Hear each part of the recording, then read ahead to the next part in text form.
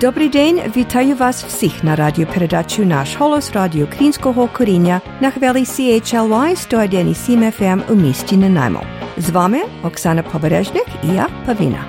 Stay tuned next for Nash Holos Ukrainian Roots Radio here on CHLY 101.7 FM in Nanaimo. Your host from 11 till 12 will be Oksana Poberezhnik in Ukrainian. Then from 12 to 12:30, join me, Pavlina, for a bilingual presentation.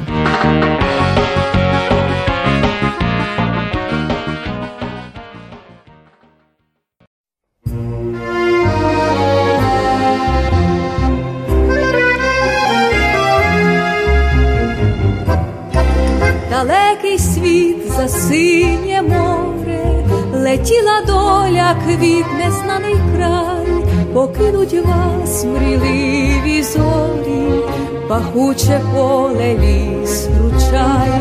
Прийшлось покинуть все, що миле, і попрощать тебе, любов мою, тобі з далекої чужини. Привіт свій вірний, щирий шлю. Чи справді вже нам не стрінутись з тобою? Чи справді вже нам не мріять, не любить? Чи може лише вечірньою порою за тим, що було, нам тільки в споминах тужить?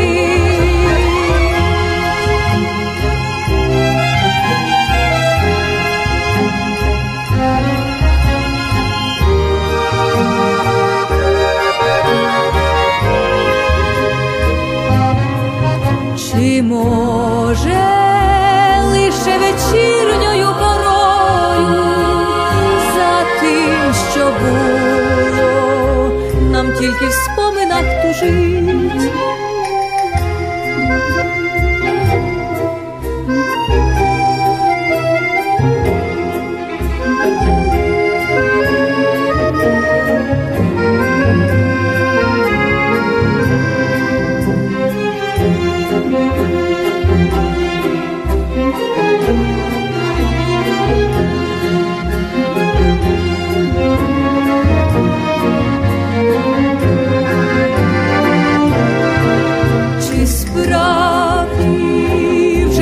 Стрінутись з тобою?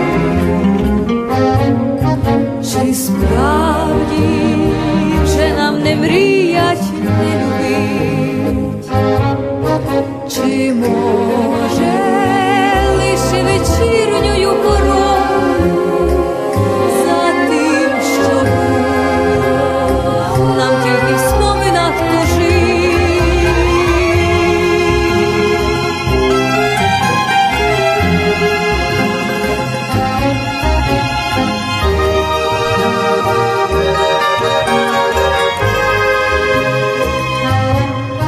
Чи може лише вечірньою порою за тим, що було, нам тільки в споминах тужить? Українське танго, 1937 рік. Часто українське танго порівнюють з аргентинським. І якраз оця делікатність, елегантність надає якусь таку схожість з аргентинським, чуттєвим, легким і разом з тим пристрасним. Сьогоднішня наша мандрівка буде в Аргентину, Буенос-Айрес. Говорять, аргентинці є дуже веселими людьми. Вони люблять влаштовувати всілякі зібрання, святкування з музикою, з барабанним боєм, з танцями, з пікніками. Вони збираються всюди, де тільки можна, і буває так, що навіть на одній площі можуть зібратися різні групи, скажімо, групи, які є прихильниками якоїсь події, чи твердження, чи явища, а поряд група, яка не є прихильниками. У Аргентині є досить велика українська громада, і цій громаді вже понад 100 років. Перша хвиля переселення українців сюди була наприкінці 19 століття, коли жителі, здебільшого галичани, їхали на вільні землі. Ці землі були досить важкими для освоєння, під лісом, які треба було вирубувати, і багато людей тоді загинуло.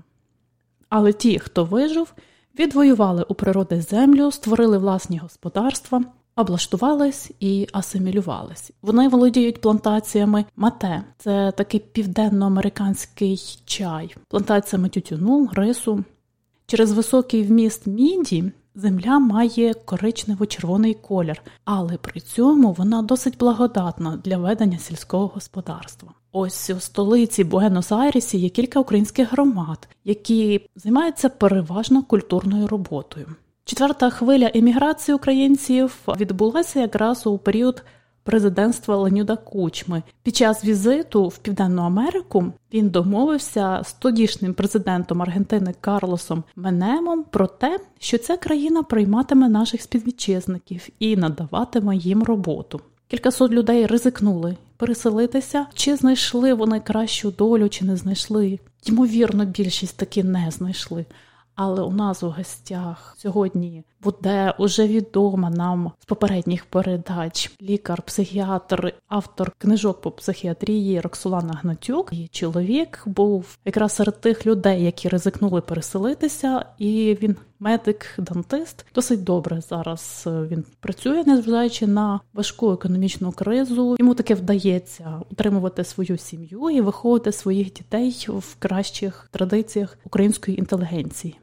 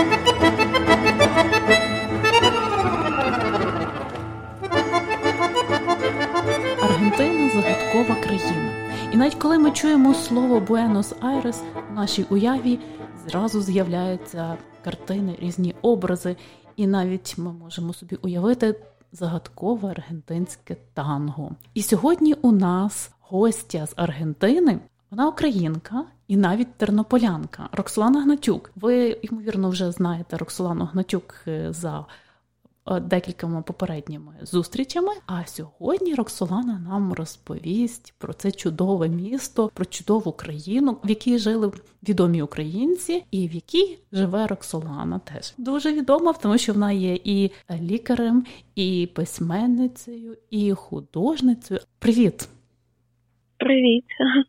Дякую. Ти мене так представила гарно, що я здивувала. Хто ця цікава особистість? Виявляється, це я. Розкажи, будь ласка, трошки про себе, щоб слухачі більше дізналися про твоє життя, про твої інтереси. Сьогодні мене твої слухачі скоріше не бачать, а чують, тому спробую розповісти про себе. Я вже живу в Буенос-Айресі досить багато часу, і скажу відверто, коли я переїхала сюди з Тернополя, було дуже незвично, не тільки тому, що Тернопіль невелике місто, а Буенос-Айрес – це найбільше місто Аргентини і одне з найбільш в Латинській Америці. Якось мене вразило так місто своїми будівлями, що вони дуже щільно знаходяться одна біля одної, і мені здалося, що я потрапила в кам'яні джунглі. Потім з часом якось я почала приглядатися до цього міста, приглядалась, побачила стільки цікавого. І зараз можу сказати, що саме в місто, як в архітектуру, як в такий проект краси, можна сказати, і я просто закохана зараз в це місто. Це, думаю, напевно, одне з найкрасивіших міст світу. А чого тобі здалося кам'яні джунглі? Там немає дерев? Дуже щільно стоять один до одного, і звикли ми в Україні, що між будинками є такі площадки дитячі, є де погуляти, вийти, а в Буенос-Айресі переважно біля будинку немає нічого такого, ти виходиш просто на вулицю. Є двори, але це дуже рідко. Більшість там зайняті чи машини, парковки. Є парки, іноді з будинка виглядаєш вікно і там видно зразу там за пару метрів сусідні вікна. Аргентинці таки люблять вийти погуляти, але в них так специфічно вони гуляють. Так виходять там в ті ж парки, сідають просто на траву, на якісь, навіть можуть без килимків чи з килимками. Часом люди просто сідають навколо траси, якщо є дерева зелені. Вони там беруть стільці, сідають і дивляться, як їдуть машини. Ну, це мене просто найбільше вбиває, тому що дихати газами вихлопними – це не така вже й радість. Але часто бачу, що люди збираються так, сідають біля дороги і собі відпочивають. А в нас продовжується карантин наразі, вже скоро десь там 90-100 днів. Ого! Так, це з 12 березня. І заборона була досить сильна, зараз трошки менше, можна навіть вибігати, бігати. Зараз всі почали бігати в місті, хто і не бігав ніколи, і з собаками гуляти. Насправді в Аргентині, мені здається, от що теж одне з вражень, собак дуже багато. А, до речі, як ми заговорили за архітектуру, тут є таке місто, Люхан називається, і, здається, в ньому є такий закон, що там знаходиться дуже красива церква, фантастична, ну, мабуть, як в Україні, це Почаїв, туди всі їздять на прощу. В Україні, так і в Зарваниці, то в це місто їздять люди з усіх околиць, з усіх провінцій Аргентини для того, щоб подивитися на цю чудову церкву. Ну, я не була в Парижі, але от воно чимось мені нагадує собор Паризької Богоматері, так як я бачила по фотографіях. І є такий закон, що не можна будувати близько будівлі вищі за висоту церкви. Будинки прилеглі якби до церкви, вони там 1-2, не є високі. З усіх сторін видно, де центр міста, де знаходиться ця церква. Мені дуже подобається, що люди, от скажімо, люблять куди їздити віддихати. Багато людей відпочивають саме на свято, але ми стараємося на свято ніколи не їздити нікуди, тому що тоді просто всюди повно, настільки багато людей, що відпочити неможливо. Зараз всі сидять вдома, виходять тільки зараз магазин, аптека і робота, в кого є дозвіл спеціальний. А в цілому аргентинці люблять подорожувати. Тут бувають такі довгі вихідні, наприклад, там п'ятниця чи понеділок, то люди їдуть на океан чи десь далеко, тоді Буенос-Айрес фактично пустий стоїть. Тут також дуже є популярні терми, такі гарячі басейни. І от коли зима, такий зараз період, то аргентинці дуже люблять поїздити. Правда, від Буенос-Айреса це досить далеко, треба десь годин 5 їхати. А в самому Буенос-Айресі центр, напевно, найдавніший, правда? А далі місто вже розросталося по радіусу. І от цікаво, наскільки давні будинки, наскільки давня архітектура, навіть якщо далі від центру? Є будинки по 100-200 років. Буенос-Айрес називають Парижем Латинської Америки, не дарма, тому що тут є багато архітектури в французькому стилі, багато в італійському стилі, іспанської. Звісно, не минули роки завоювання Іспанії. Тут є такі стилі італійські дворики, багато архітекторів тут. Якщо читаєш історію якогось будинку, це там архітектор, французький архітектор, італійський архітектор. Одного разу у нас тут був спільний наш знайомий, професор Юрій Іванович Сливка, і він був в Чилі, і ми його питаємо, як там в Чилі, тобі сподобалось? А він, нічого, так гарно, але найкраще, що є в Чилі, це близькість Буенос-Айресу. Частина правди в цьому є, напевно, що дуже гарне місто, але я ж кажу, що спочатку я якось не побачила цього всього. Може, ще тому, що мене вразило, що тут ввечері, як збирають сміття, і це так виглядає трохи. В місто виходять багато машин, які збирають це сміття, і також виходять люди, які самостійно збирають це сміття і сортують там папір, там ще щось, і вони окремо стають. І вони настільки розривають це все сміття, і ввечері місто, просто воно повністю закидано. На ранок місто прибирають, воно знову стає гарне. З другого боку, вночі місто світиться. Особливо казали, що навіть раніше, не зараз, бо останні роки Аргентина в такій кризі глибокій і довготривалій. Як були кращі часи, то це місто, яке не спить. Наприклад, є вулиця, така Авеніда, проспект Кор'єнти, і це вулиця, яка ніколи не спить. Ти можеш вийти на вулицю, там відкриті бари, є дискотеки, є де піти, театри, є де піти, подивитися, провести час з друзями. От ми трошки з тобою дискутували на рахунок того, коли лягають діти в Аргентині. Тут люди лягають пізніше. Ми приходимо, як самі перші в ресторан, там, в 8 це зарано, в 9 десь, в 9, 10, а виходили з якогось ресторанчику в 12 ночі, опівночі, і туди заходили батьки з маленькою дитиною. В Парижі таке саме. А в Україні би сказали, яка мама? Що вона тягає з собою ту дитину, їй давно спати пора. Тобто тут ніхто не переживає за те, що вони їдять після 6, тому що всі їдять після 6.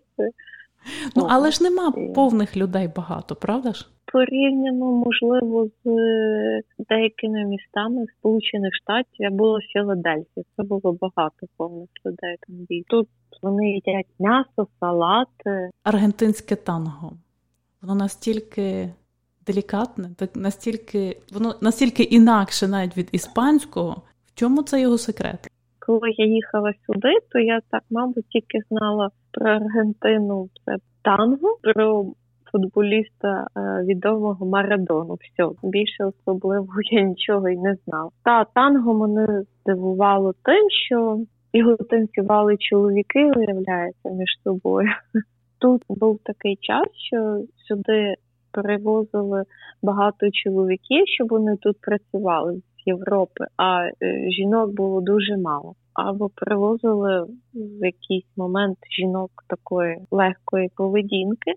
І оскільки не було жінок, то чоловіки танцювали самі з собою. Довгий час це так і було. Пара чоловіків танцює танго. Потім вже приєдналися жінки. Танго, виявляється, його можна не тільки танцювати, як я думала. Танго можна співати. Тут був Карлос Гардель. В центрі є там станція метро, називається його іменем. Багато пов'язаних тут з його іменем. Відоме кафе Тортоні, саме давнє історичне літературне кафе Буенос-Айрес, йому 160 років. Скільки? 160 років 160 було кафе? Так, кафе. Я ставила фотографії з цього кафе на Фейсбук і на Інстаграм. Карлос Гардель міг прийти в кафе, завжди для нього був заброньований столик. Наскільки була відома людина, зараз його голос крутять. Ми недавно з дітьми слухали. Я синові кажу, ти ж аргентинець, він народився тут, каже, ти маєш знати, хто такий Карлос Гардель, що він співав. І ми там собі ввечері вже відпочиваємо і там слухали, як він співає. Колись я була на концерті капели бандуристів від Просвіти, то виявилося, що танго можна грати на бандурі. Про Карлоса Гарделя, то, мабуть, одна відома його пісня є, це одна з найвідоміших, це «Por una cabeza». Із-за цієї голови, то це, мабуть, саме таке відоме танго. І якщо ввести на YouTube, то там дуже багато є варіантів цієї пісні. Ми якраз послухаємо обов'язково. «Por una cabeza» Карлос Гардель.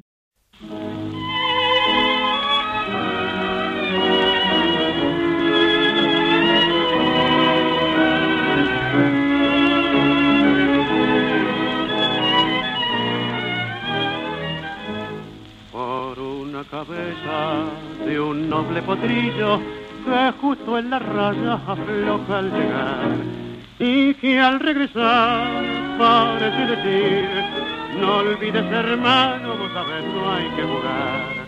Por una cabeza me tejón de un día de aquella coqueta y risueña mujer que al jurar sonriendo el amor que está mintiendo quema en una hoguera todo mi querer. Por una cabeza todas las locuras, tu boca que besa borra la tristeza, calma la amargura. Por una cabeza si ella me olvida, ¿qué importa perderme 1000 veces la vida? ¿Para qué vivir? Cuánto desengaño por una cabeza. Yo juré 1000 veces, no vuelvo a insistir. Pero si un mirar me hiere al pasar, tu boca de fuego otra vez quiero besar. Basta de carreras, se acabó la timba, un final reñido yo no vuelvo a ver. Pero si algún bingo llega a ser fija el domingo, yo me juego entero, ¿qué le voy a hacer? Por una cabeza, toda la locura, tu boca que besa, borra la tristeza, calma la amargura. Por una cabeza, me olvida, ¿qué importa perderme 1000 veces la vida, ¿para qué vivir?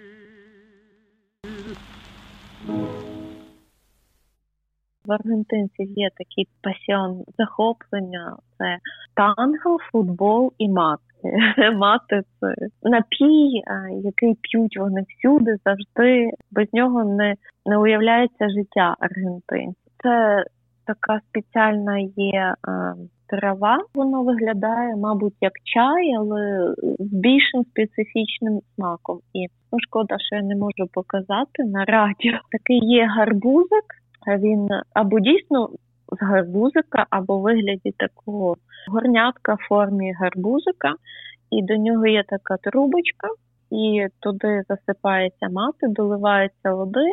І що цікаво, ця калябаса, цей гарбузик передається по колу від одної людини до іншої. Більш заможні мають срібні трубочки, це більш гігієнічно.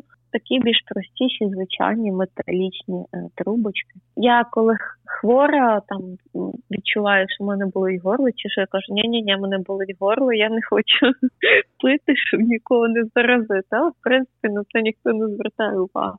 У мене є набір, але часом, як в мене щось додому в гості приходять, я кажу, так, будь ласка, візьміть з собою набір для мати. І тут спеціальні є такі сумки, продаються шкіряні для термосу, для цього гарбузика, де можна цю сумку з собою взяти. І, до речі, коли аргентинці там відпочивають десь на вулиці, сідають, не обов'язково сідають мати.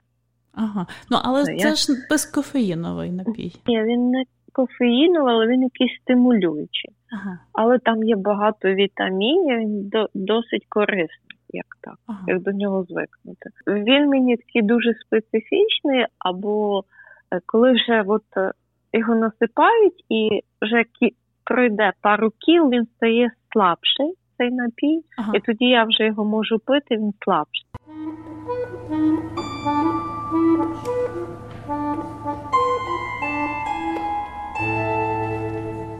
Як зародився цей проєкт?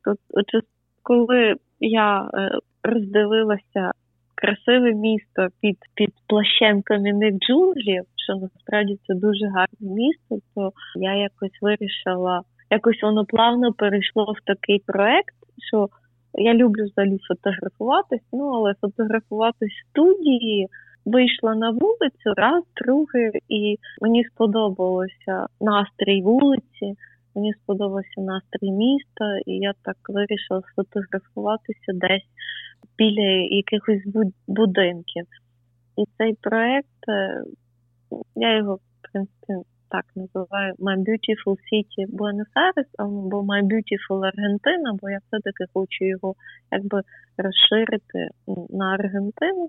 Всю заключається в тому, звісно, він трошки такий егоцентричний, що і фотографія міста, але я там присутня, як герой. Мій персональний погляд на місто, що це не просто фотографія будинку, якого вже є, якої вже є багато таких фотографій. Але це плюс ще я.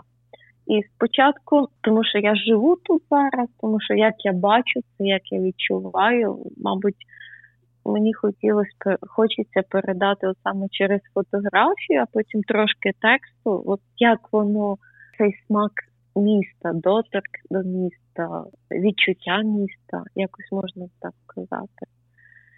Музику міста, тому що архітектура – це, хтось сказав, що це музика застигла в камені, так? Угу.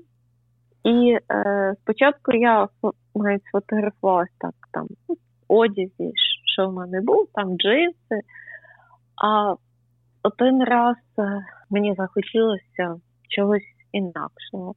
І там одна знайома в мене так модельєр, я в неї взяла плаття і подивилась, це вже якось інакше виглядає.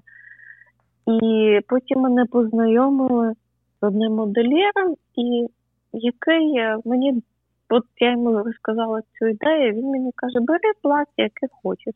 І я так була приємно вражена, що я вже скористувалася цією пропозицією. Круто, так. Модельєром називається Хуан Віто, і він робить такі вечірні, дуже гарні плаття просто неймовірне. І мені сподобалось поєднувати от саме архітектуру якогось будинку і стилем трошки інакшим, ніж стиль нашого повсякденного життя. Ну, там, що ми джинси, кросовки, щось таке більш простіше люди, що живуть в великому місті, одягають, правда? Так. А тут плаття, і ти ж відчуваєш себе, зовсім інакше. І ідея така, що я шукаю якісь цікаві будинки, місця, там фотографуюсь, потім читаю історію і так поступово роблю такий проект. Я хочу зробити виставку, фото, а в якийсь момент, як вже набереться багато матеріалу, або фотоальбом, або книжку написати. О, це класно, так. І виставку так само було б цікаво. Виставка гарна тим, що її можна зробити в будь-якій країні. Так. Ось, наприклад, ви захочете в Ванкувері зробити виставку про Буенос-Айрес. Я з задоволенням. З одного боку, це ніби для іноземців, які би хотіли відвідати Буенос-Айрес, а з іншого боку, це для тих же аргентинців, тому що ці фотографії бачили мої знайомі, і аргентинці кажуть, а я там ще ніколи не була. А які цікаві місця ти там побачила? От, якщо слухачі послухають, і, можливо, вони зайдуть на твою сторінку і подивляться. Я вже говорила за кафе Тортоні, якому 160 років, і навіть ще з хвостиком вже. Я там випадково зайшла, спочатку ми хотіли фотографуватися в іншому місці. Я вже з платтями в руках, вже взяла плаття, і починається дощ. Я розумію, що на вулиці я не сфотографуюсь, і так думаю, що можна в центрі там, де піти. І згадала за кафе Тортоні, і тобто я навіть без підготовки пішла, і заходжу, там така черга, завжди туди велика черга, багато людей, іноземців хоче потрапити. Я так би ще тільки запитати. І кажу, в мене така ідея, вона каже, нема проблем, заходьте, фотографуйтесь. І я була в таких довгих платтях, червоний, чорний, під танго. І така цікава історія сталася, от коли я фотографувалася, фотограф переважно висилає фотографії через кілька днів, і він висилає фото, і я сиділа за столиком і дивлюся, біля мене дзеркало, і в ньому відбивається портрет Борхеса, відомого аргентинського письменника. І він відбувається так, ніби він сидить зі мною за столиком.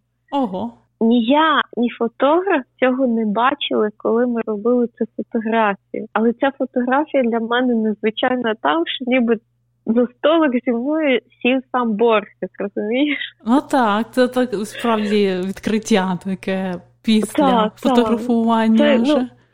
Це якби, це неможливо підстроїти, це неможливо спеціально зробити, це треба якось побачити. Ні, це була випадковість, але вона була не... Кажуть, випадковості немає, розумієш? Але вона настільки гарно вийшла в фотографіях, що я так подумала, ну добре, Борхесу мій проект сподобався, я дуже рада. Тобто це як був такий стимул робити далі. Це було в одному надзвичайному місці, Атенео Гранд Сплендід, це найкрасивіша бібліотека світу. Вона займала, верніше, найкрасивіший книжковий магазин світу. Тут кажуть лібрерія, і воно, знаєш, якось мені перегукується з лайбрері в англійській мові. Ага. Так, але лібрерія – це книжковий магазин, насправді. Ага. Він має 3 поверхи. Один з поверхів – це платівки, дитяча література, а інші поверхи – книги. Ну, там жити, напевно, можна. Взагалі тут проходить щороку така книжкова виставка, серія «Де Лібрес», і, на жаль, цього року вона не була. В зв'язку з карантином вона була, тобто не відкрилась, можливо, вона десь в вересні-жовтні буде, не знаю. Коли потрапити на ту виставку, це просто неймовірне явище, там стільки залів.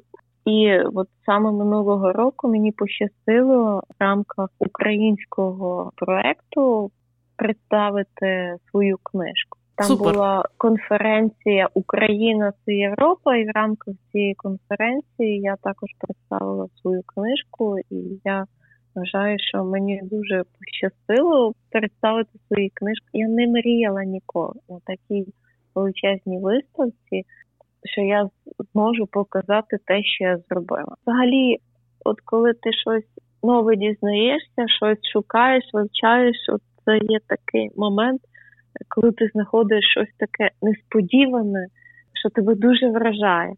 От ти в Тернополі на якій вулиці жив? На Крушельницькій. На Крушельницькій, так.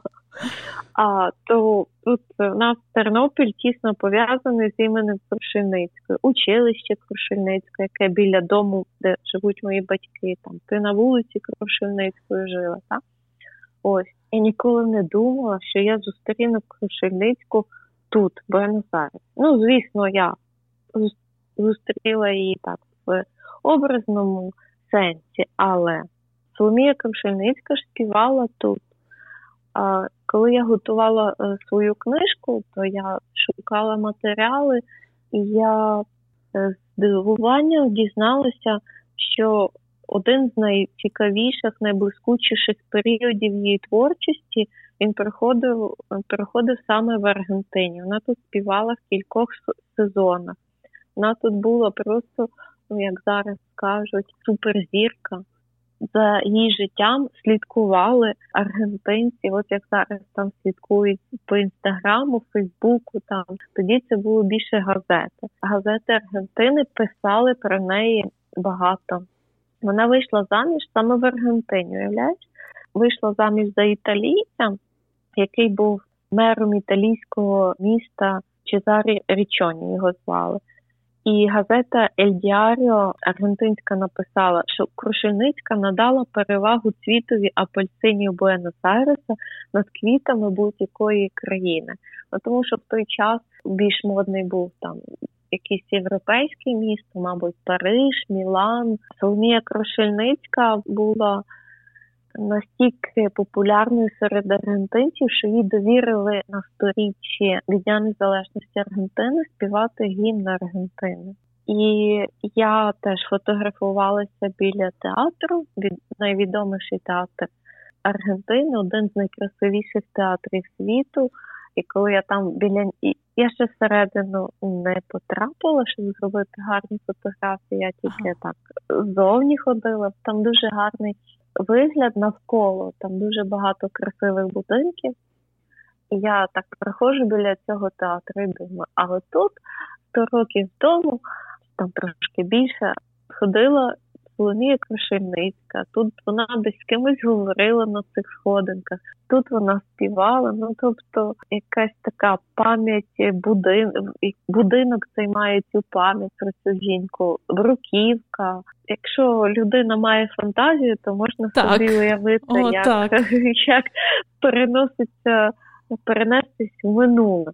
Тому що театр залишився той самий, ця така ажурна залізна декорація, вона лишилася така сама.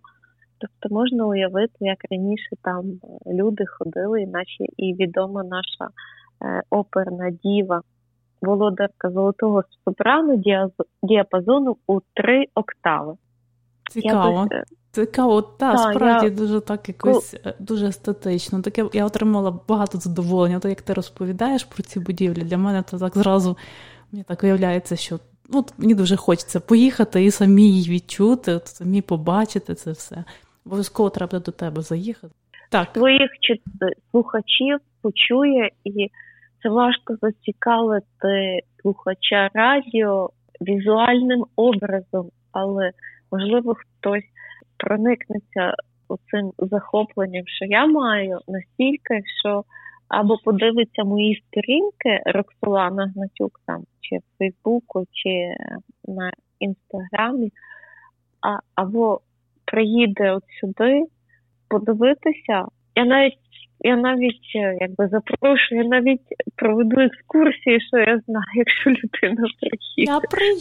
Я приїду, так. Ну, ти, звісно, ти поза конкуренцією. І я думаю, що мені треба просто якось виходити на якийсь інший рівень, щоб показати більше, розказати людям про цей проект. Дякую тобі теж. І ми ще зустрінемося. Це не останнє інтерв'ю, це ще тільки початки. Всього доброго тобі. Дякую. І до зустрічі.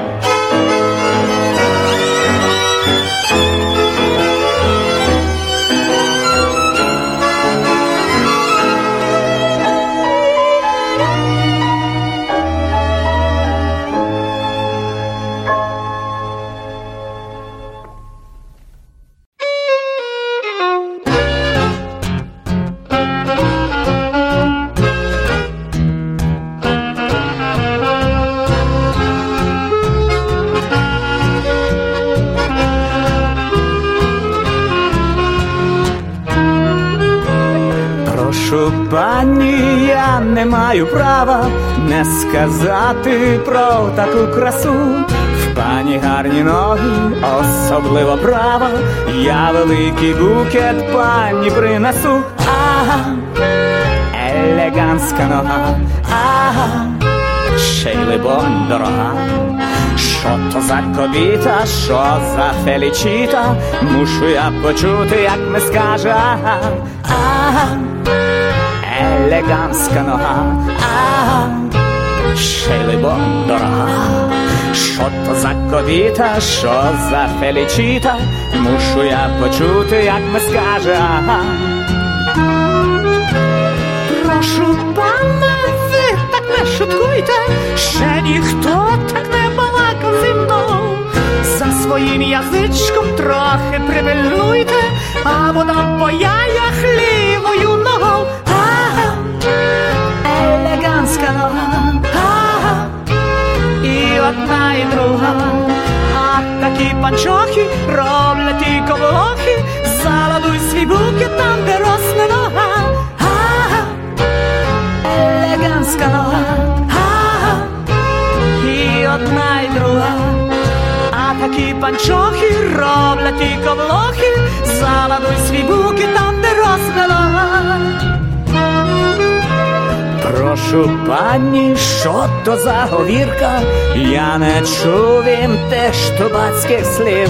Ту не старий самбір, не нова бібірка. Тут так не говорять, ту є місто Львів. Прошу пана, злазьте з фортепіано. Ти не батір, а телячий фляк. Стули собі пісок, пане грубіяне. Почали ми в дупу, най підтрафи шлях. Прошу пані, таку слічну дубцю я до смерти годен цілувать. Прошу пані, хой цілюбцю, до самого рана не будемо спать. Ага, зла я баба Яга, ага, але гарна нога. Що то за кобіта, голос як трембіта. Мушу я почути, як ми скаже. Ага, ага, зла як баба Яга, ага, але гарна нога. Що то за кобіта, голос як трембіта. Мушу я почути, як ми скаже. Ага. Прошу пана, я порядна дівка, крем з айвону на фризурі тафт. Найми пан покаже, де його готівка, а потому, може, вип'єм брудершафт. Ага, він до мене мруга, ага, але я дорога. Не піду за даром, ні з одним батяром. Наперед заплати потім буде. Ага, ага, він до мене мруга, ага, але я дорога. Не піду за даром, ні з одним батяром. Наперед заплати потім буде. Ага. Прошу пані, на високім замку я маршалик, я сіту вродив. Виджу, пані змерзла, прошу маринад, хтось зриває квітку, хто її насадив. Ага, елегантська нога, ага, ще й либонь дорога. Що то за кобіта, що за Фелічіта, мушу я почути, як ми скаже, ага, ага, елегантська нога, ага, ще й либонь дорога. Що то за кобіта, що за Фелічіта, мушу я почути, як ми скаже, ага.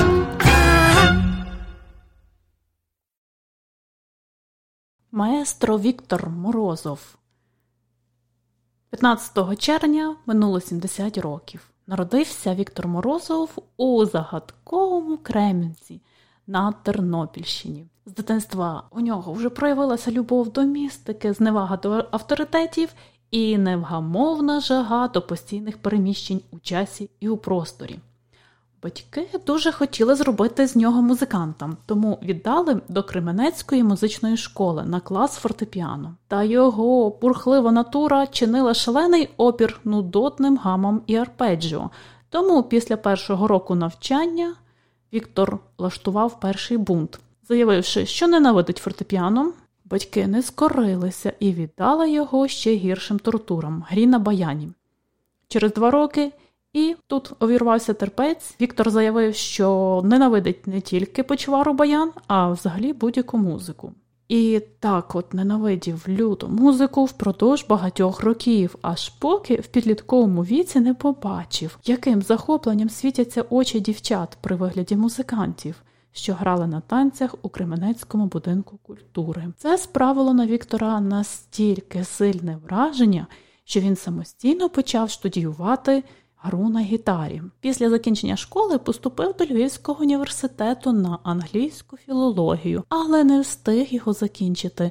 Далекоглядні спеціалісти з комітету глибокого буріння вирішили, що викладати англійську мову в школі – це не його покликання, про що повідомили ректора університету за 2 місяці до захисту диплома.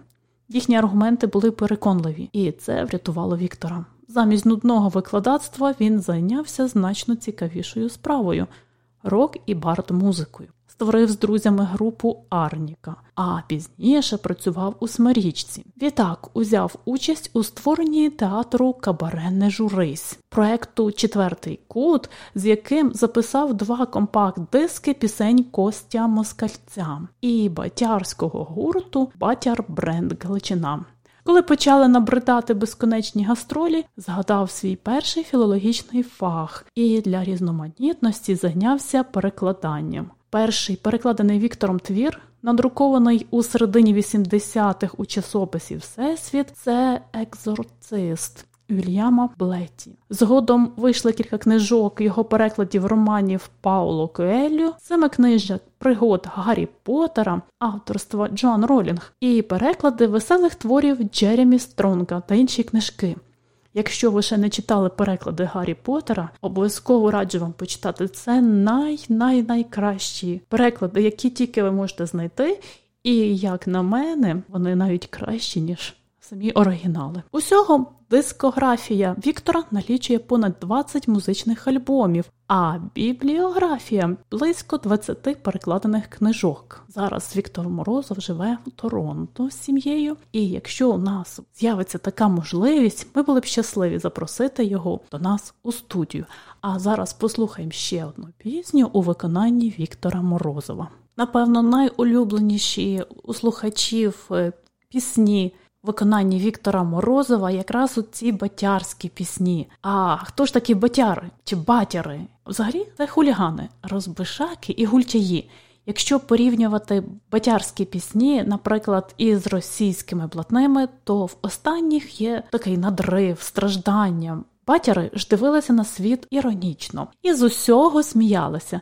Єдине, що серйозно, це Львів, пуп землі. Як Андрій Панчишин на котромусь диску писав, що для батяра важливим є Львів, львівські кобіти – це дівчата, львівська гвара – говірка і напої, а все інше – ніц не варте. Ось пісня «Прошу пані» була першою новонародженою батярською піснею. І коли вже записали другий альбом «Серце батяра», який наполовину складався зі старих пісень, додали до нього решту нових, які записали з Андрієм Панчишиним.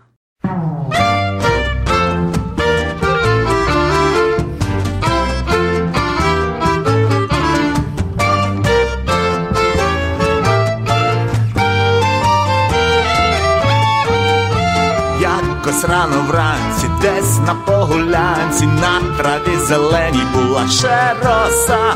Вийшов гонорово батяр з Личакова на натуру рідну вигуляти цафа. Цет курень, пес літає, що побаче, підливає. Раптом на пагорку види хлоп фігурку, файна як та ружа панночка йде, ще й веде на смичку, сучку невеличку. Зараз було видко, щось таки буде закипес. Обнюхав сучку, батяр панну брав за ручку. З того ніц доброго не буде, бо повідають старші люди, що страшна батярська любов буде навалятися кров. Заки говорили, пси всі полюбили, і не раз, а може навіть і не два. Панна як то встріла, голову згодила, по страченій цноті плакала трава. Батяр був порядний дуже, купив вельом свої ружі. Дві обручки купив, 20 декам лупив, кавалерську волю тихо пом'янув. Як ішли до шлюбу, стріли Франю грубу, батяр лівим оком хтиво і мрукнув. Франя сі не відвернула і на батяра мрукнула. З того ніц доброго не буде, бо повідають старші люди, що страшна батярська любов буде навалятися кров. Панна з-під корсета витягла штилета, вдарила в груди, а за тим себе коло церкви впали, моцно си обняли. Не буде з батяром щастя, не буде, їх ховали в їднім гробі, а Личаків був в жалобі. Тесики тужили, довго не прожили, їхня теська доля була дуже злом. На могилі сіли та й закам'яніли, бо собача вірність більша, ніж любов. Аньолок мурмурові, а коло нього пси. Нема на Личакові страшнішої краси. Аньолок мурмурові, а коло нього пси. Нема на Личакові страшнішої краси. З того ніц доброго не буде, бо повідають старші люди, що страшна батярська любов буде навалятися кров. Нагадую, ви слухаєте радіопрограму «Наш голос», радіо нашого коріння на хвилі CHLY 101,7 FM у місті Нанаймо. Цю годину була з вами Оксана. Далі, наступну півгодину буде з вами я, Павліна. You're listening to Nash Holos Ukrainian Roots Radio on CHLY 101.7 FM in Nanaimo. This first hour was hosted by Oksana Poberezhnik. I'm Pavlina, and I'll be your host for the last half hour of Nash Holos. But first, we'll break for some important messages and the local news with Lisa Cordasco. So don't touch that dial.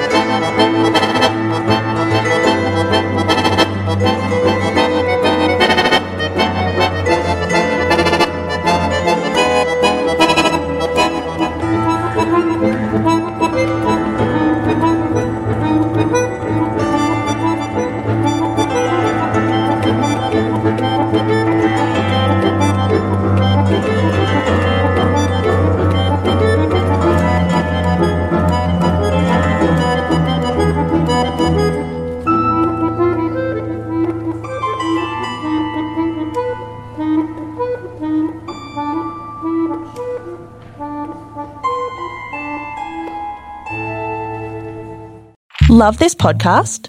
Support this show through the Acast supporter feature. It's up to you how much you give, and there's no regular commitment. Just hit the link in the show description to support now.